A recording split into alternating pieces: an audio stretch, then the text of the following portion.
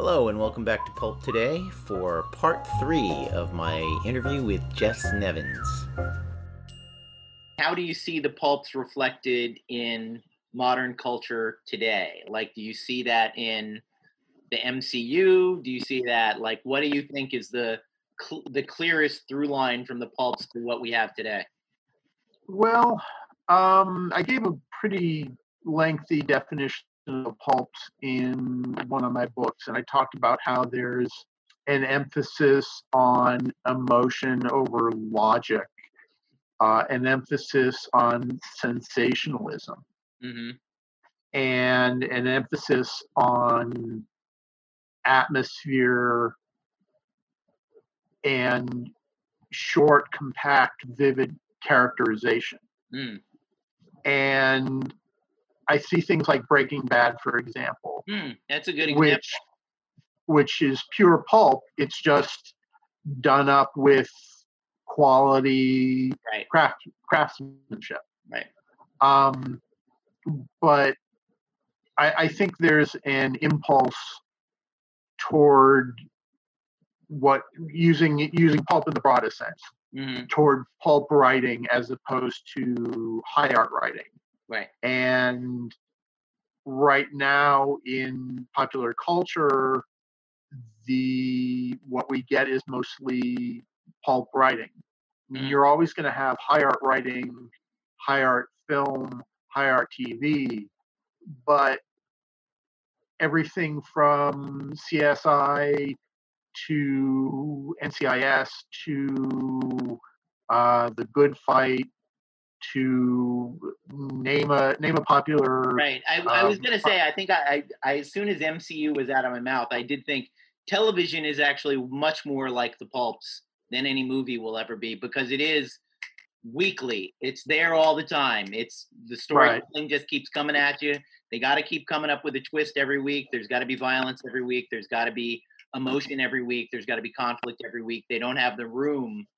They have all of the room to tell a long story, but there's that that need to keep telling story, to have a story every week, not like here's one story, I'm going to stretch it out for 3 hours and fill the screen with it, but thing after thing after thing. It's I recently reread the first 20 or so issues of the Teenage Mutant Ninja Turtles because I worked with Kevin, who created them, co-created them. And the thing that thrilled me the most about it is it's very pulpy in the sense that there's no feeling of editorial control when you read those issues. They are very much like a 10-year-old going, and then this cool thing, and then this cool thing, and now they're in outer space. When the turtles are in outer space by issue 5, I'm like, no Right. editor or publisher in the world would have let you do that. They would have said, hey, can they fight the ninjas in New York City for like a year and a half, and then we'll do other dimensions and outer space triceratops monsters and crazy shit like that. But Kevin and Pete were young guys, and they were like, hey, we love Star Wars. Let's do that with our ninjas in New York City. There's a joy to that. You know, my dad was weaned on this stuff, as I said, and for good and ill, I think you can read his novels and they have very much that. And then this spectacular thing happened, and then this spectacular thing happens, and then this spectacular thing happens. And if you're reading them to be drawing room Agatha Christie, who killed Lady Windermere forget it. You can guess the murder on page 2 usually, because we don't care about that. We're not here for that. We're here for sex and violence and emotion. People often, I think, failed pulp and failed popular fiction is when it forgets the third thing. Anyone can do sex and violence. Sex and violence is very easy to write.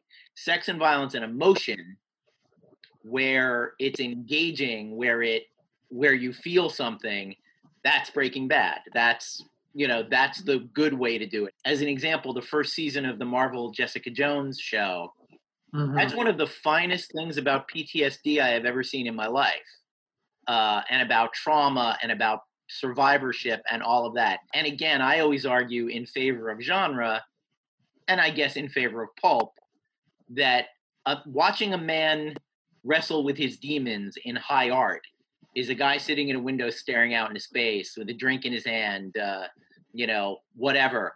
In pulp and genre, no, he's actually wrestling with demons. Like you take the metaphor and you turn it into concrete. You go, no, they're real demons. The woman can't leave her abuser because he controls her mind. No, really, he literally controls her mind. To me, that's the value that you can actually, and this is, this is my soapbox. I think you can actually, in some ways, do a better job enlightening the human condition when you can use demons and people who can control your thoughts. It's how life feels to people in a vivid way. And again, it's why we've been talking about gods and monsters and heroes since drawing the buffalo on the cave wall. Like it's, of course I say this as a comic book writer, but comic books are literally the oldest form of art on earth. Walk into any cave, walk into any pyramid, comic books, sequential story, picture, pictogram. Lettering came later. But we've always had comic books one way or the other. I think also one thing that gets forgotten about the pulps is that there was a real joy in just heaping ideas and concepts on top of each other. Mm-hmm. And so I'm thinking of one Spanish pulp in particular. So you've got a World War I flying ace. Let's make him a mercenary. Let's make his co-pilot a teenage Japanese ninja. Let's make her his girlfriend. Let's make his girlfriend wanted by an international syndicate of guerrilla mobsters. Let's make the guerrilla mobsters send guerrilla assassins after her to kill her. Right. And then let's make her betray the hero and join the guerrillas. Mm-hmm. Just keep, and I suppose there are people who don't find that sort of thing wonderful, but just taking a concept with a lot of meat on the bone that you can do a lot with, and then throwing it against the wall, and then throwing another one against the wall, and keeping it going, it's sort of sensation or conceptual overload, what Grant Morrison called an idea explosion. Mm-hmm. But you can find a lot of that in the pulps, and it's glorious. Well, and to add to that, I mean, going back to guys like Lester Dent, and in the paperback period, like my dad, there is that thing of you're not getting paid a lot for this stuff, so you gotta keep it coming.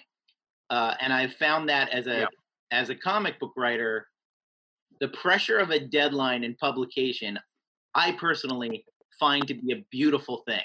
My father would read about someone who took 10 years writing a novel, and he's like, how could you? Why? Why would you take that long? And, that person is in their shed crafting the perfect sentence once a day and then going home. And my dad, and that long tradition of pulp writers, is like, I got to get 40,000 words by Friday.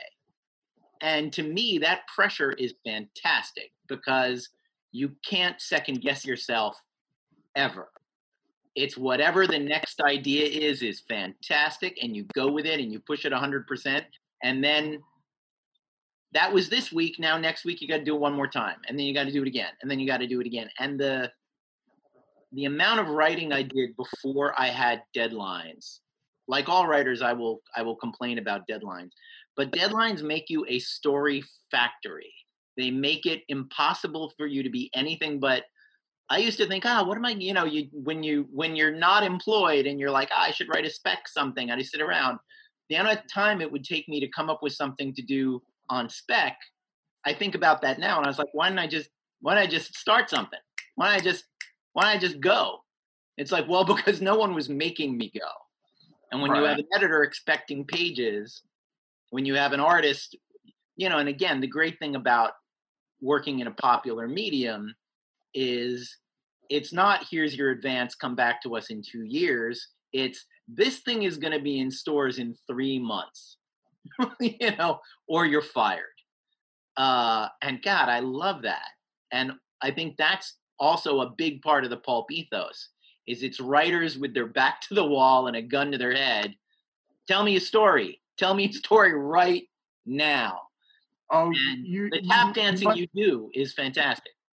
You must have heard the story about the pulp editor, one of the big names, that said to a would-be writer, the would-be writer opens the door to the editor's office and says, and this is a true story, which I read in one of the histories of the pulp. The would-be writer opens the door to the editor's office and says, I want a job. And the editor says, if you can tell me a story by the time you reach my desk, you're hired. And so the writer started walking toward the desk and said, there's a skeleton driving a car down Madison Avenue, and it's on fire. And the editor said, you're hired. I want it by Friday. Right.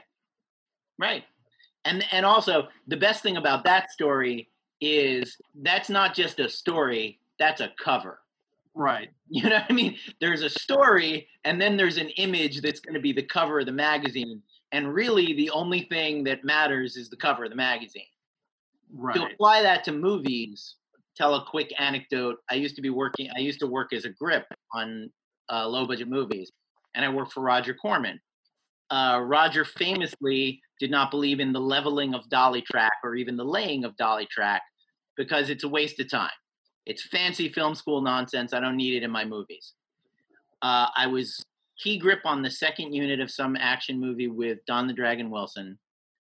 The director wanted a crazy 30-foot long dolly move through burning wreckage. It was a post-apocalyptic thing as Don the Dragon makes his first entrance.